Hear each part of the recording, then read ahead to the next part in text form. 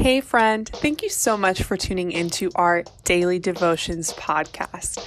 Before we get started, I just wanted to tell you a little bit about our new planner that's available now in the shop. It has an incredible amount of features, including a monthly planning layout, place for monthly to-dos, prayer intentions, goals, monthly tabs for each month, reminder to start specific novenas, liturgical colors, feast days, and more. Plus, the best part, it's all based on the Litany of Trust written by the Sisters of Life. So head on over to the website to check it out and order yours today. See you soon. August 7th, 2021. Today's reflection is written by Susanna Spencer, delivered from the slavery of sin.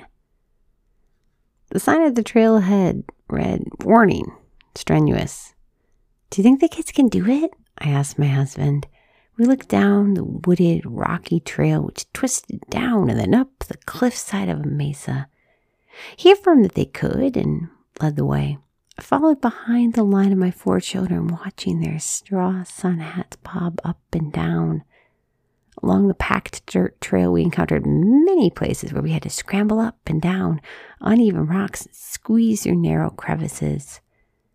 I praised God over the stunning views of the deep blue sky contrasted with the red sandstone cliffs and the bright green of the tree leaves, and each uneven step became a surge of gratitude to God for my health as I remembered the severe joint pain I had experienced during Lyme's disease.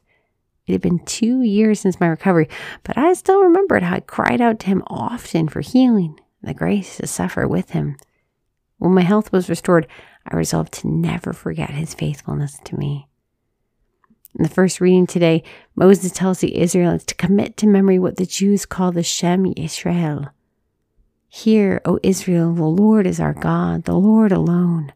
Therefore you shall love the Lord your God with all your heart, with all your soul, and with all your strength." Deuteronomy 6:4-5. He said to write it on their doors, carry it on their bodies, drill it into their children. If they really learned this with their hearts, they would also be able to follow Moses' adjuration to take care not to forget the Lord who brought you out of the land of Egypt, the place of slavery. Deuteronomy 6:12. Sisters, the Lord has delivered us from the slavery of sin, given us our very existence, given us material blessings and health. In our hard times, He suffered with us.